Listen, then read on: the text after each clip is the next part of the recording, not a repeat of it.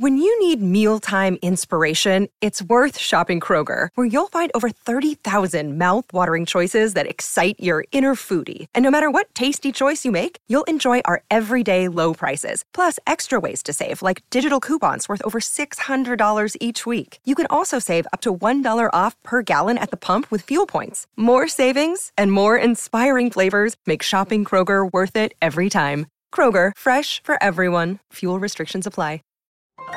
This is a podcast from Minute Media. Silver and Black Flashback with your host, author of the Raiders Encyclopedia, Rich Schmelter. Thank you so much, Murph. You are the best, my friend. And so are you, Raider Nation. The best damn fan base in the world. Can I get a hell yeah for that? All right, it's time once again to jump into a silver and black time machine and travel back into the history of our beloved Raiders. A funeral director, a famous film director, a police van, and a pictorial in Playboy magazine. No, this is not the opening line of one of those jokes about people that walk into a bar and crazy things happen on the way to a humorous punchline. For these are the 4 topics for this episode of Silver and Black Flashback. Intrigued? Hell yeah, you are. Well, why keep up with the suspense? Let's get on with the show. The early days of the Raiders were bad, and I mean very bad. After a respectable 6-8 finish during their first season, the Raiders won only a combined 3 games in 1961 and 1962, and in their first 2 seasons, they only averaged about 5,500 fans per home game while playing home games in San Francisco at Kezar Stadium in Candlestick Park.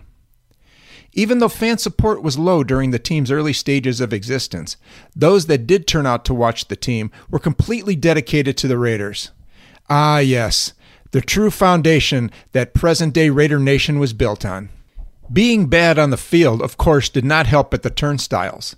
Despite the dedicated few that did show up, crowds were dismal for the new team, and most fans willing to pay for a ticket gravitated to the far more glamorous San Francisco 49ers of the established National Football League.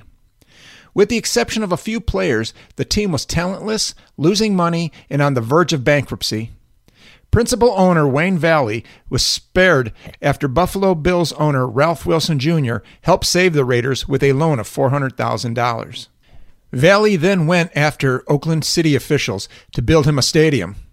He gave the city until Thanksgiving Day in 1961 to make a decision. If officials did not comply with his demands, he told them that the team would be gone after the 1961 season. Now, I would consider this a pretty bold move on Valley's part to threaten the city about moving a team that was bad and lacking fan support. That's like missing a lot of work, complaining about the job when there, and not working all that hard, yet still demanding more money. Now that's a crazy thought, right? Not for Wayne Valley, because damn if his ploy didn't work.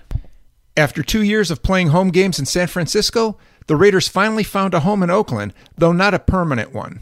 While the Oakland Coliseum project was being worked on, the Raiders resided in a foster home of sorts from 1962 through 1965. The land used for the new stadium was originally built as housing by the federal government for war industry workers that came into the San Francisco area during World War II. On November 16, 1961, construction began on a 22,000-seat facility to house the Raiders. Some team members got together on November 30th to stage their own groundbreaking ceremony on a cloudy, rainy, dismal day, which seemed to be the perfect match for the Raiders' on-field success during this time. The name for this temporary home for the Raiders officially became Frank Ewell Field on November 22, 1961. 78-year-old Frank Ewell was a longtime councilman and one of the city's biggest supporters of Oakland athletics. In addition to years working helping to improve the city's parks and recreation areas, along with involvement in the Oakland International Airport and the Oakland Alameda Coliseum complex, Mr. Ewell also provided the city with another service. And now, are you ready for this, Raider Nation? Frank Ewell also owned Chapel of the Oaks Mortuary on Telegraph Avenue in Oakland. Yep, The Raiders' first home field in Oakland was named after a funeral director, which seemed perfect due to their ghastly performance during their 9 wins out of 33-game run in their first 3 seasons. Now, the stadium, if you want to call it that, was not impressive at all. It was a skeletal structure that resembled an erector set, and it seemed that if a strong wind came through, it might blow the whole thing over. The aluminum facility at times had no hot running water and was little more than a glorified high school stadium. Nevertheless, it was home for the Raiders until a permanent stadium was finished. Among the very small crowds at Frank Ewell Field during the Raiders' horrific first season there sat a portly, quirky, bald man in his early 60s with a British accent.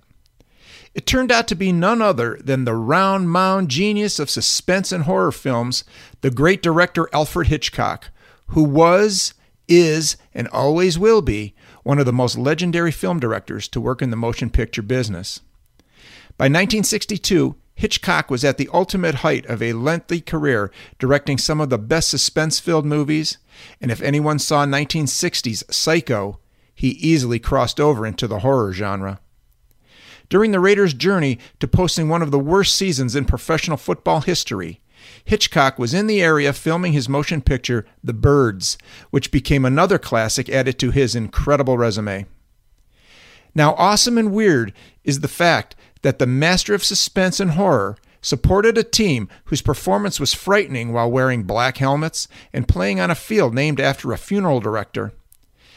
You just can't make this stuff up, folks. Sometimes, fact truly is stranger than fiction. And now, for the second story of this 4-part episode, we are going to jump back 2 years before Frank Ewell Field was opened. After losing their first 2 games of the 1960 season, the Raiders came back strong, and by the end of October, they had won 2 out of their last 3 games, and a trip to New York City on October 28th gave the Raiders an opportunity to reach the 500 mark with a win. Not only did the Raiders achieve that goal, but this game provided the Raiders with possibly the best performance of their early existence. On a cold, rainy day at New York's famed Polo Grounds, the New York Titans, later to be named the Jets, had everything going their way throughout most of the game.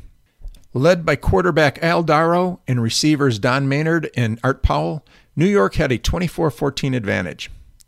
Leon Burton also helped pad New York's lead by returning a kickoff 101 yards. In the fourth quarter, Oakland's fortunes took a turn upward when cornerback Eddie Macon intercepted a pass at his own 9-yard line. Veteran quarterback Babe Pirelli took over the offensive controls and led the Raiders 92 yards downfield. Rookie James Jetstream Smith from Compton Junior College finished the drive off with a short yardage touchdown run.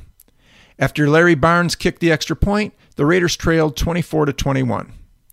A Bill Shockley field goal extended New York's lead to 27-21 with 5 minutes left to play. It was now up to the Pirelli-led Oakland offense to pull out a victory. The old pro decided to place the outcome of the game on his ground attack of Tony Teresa and Jetstream Smith. With Teresa sweeping to the outside and Smith pounding the ball between the tackles, the Raiders ate up 62 yards on 8 plays. With the ball now resting at the New York 9, Smith got the call and barreled his way off left tackle across the soggy turf and landed into the end zone for the tying score. Larry Barnes then added the conversion to send Oakland back to the West Coast with a well-earned 28-27 victory. This was truly an exciting game, but it also provided a colorful moment perfect for Raiders history. In the closing minutes, a young man drunk out of his mind on beer decided to run onto the field. The game was obviously stopped while the guy was chased and then tackled on the sideline by a policeman. And then came the fun part of this event. A police van was sent onto the soggy field to pick up the guy and haul him off to jail. It was then that the police van got stuck in the mud on the 20-yard line. Players from both teams were put to work trying to push the van out of the way while the crowd laughed hysterically.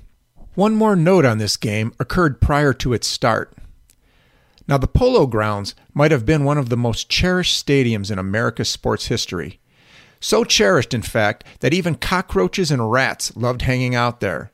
That's right, folks, cockroaches and rats. I mean, the place was filled with both of them, And after practicing the night before this game, the Raiders had to leave the lights on all night long and guard against the rats not getting into their equipment. Now, who said the world of professional football was not glamorous?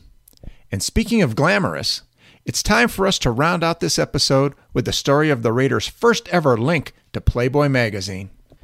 Playboy was the brainchild of Hugh Hefner, who published his first edition of the magazine in December 1953 with nude photos he purchased of Marilyn Monroe, the greatest sex symbol in Hollywood history.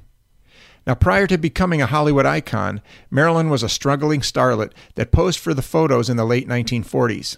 By the time Playboy's first issue hit the stands, Marilyn was a huge star, and that status allowed Hefner and Playboy to soar to incredible heights in the publishing world. The magazine consisted of top-notch fiction, articles pertaining to all the current trends and styles, and pictorials of some of the world's most beautiful women posing in the nude. Now, many claim that they read Playboy for the articles. Sure they do. Hey, maybe, and more than likely, the articles do get read way after the pictorials were looked at first. By 1974, Hugh Hefner's Playboy empire stood alone as the top men's magazine of the time, and it was considered an honor to be selected for women to pose in it. Just like in the world of professional football, Playboy magazine had scouts that were constantly on the lookout for women to pose in the magazine. One of those scouts spotted a 19-year-old blonde college student who was also a Raiderette, yes, one of football's fabulous females. Jane Lubbock had been a Raiderette for a few years when Playboy expressed an interest in her. She was in charge of one of the Raiderette pom-pom lines and logged in 40 straight games of performing at Raider home games by the time her days with the squad were over. At first, Jane did not believe the scout's credentials, but after a short time, she realized that the offer was legit when she was brought to Hugh Hefner's Chicago mansion as a guest. It was then on to the reason why Playboy expressed an interest in the 19-year-old. And the result was a 5-page pictorial of her first modeling a Raider uniform, and then 2 pages devoted solely to her totally in the nude inside a locker room. Jane's appearance came in the September 1974 issue of Playboy, making her the first Raiderette to pose nude for a magazine. It was then back to college for the gorgeous California blonde, but not before earning her rightful place in Raiders lore. And there you have it, another end to our time together. As always, thank you so much for listening. Now, before ending this episode, I want to give a shout out to 2 honorary Raider fans, Matt Victor and Bruce Hallis, both of whom support this show and are always there to encourage me. I am proud to call you both my friends. And now, to the rest of the greatest fan base in the world, I proudly say, as always, until we get together once again, love you, Raider Nation! This is the story of the one. As a maintenance engineer, he hears things differently. To the untrained ear, everything on his shop floor might sound fine, but he can hear gears grinding or a belt slipping. So he steps in to fix the problem at hand before it gets out of hand. And he knows Grainger's got the right product he needs to get the job done, which is music to his ears. Call, click Grainger.com, or just stop by. Grainger, for the ones who get it done.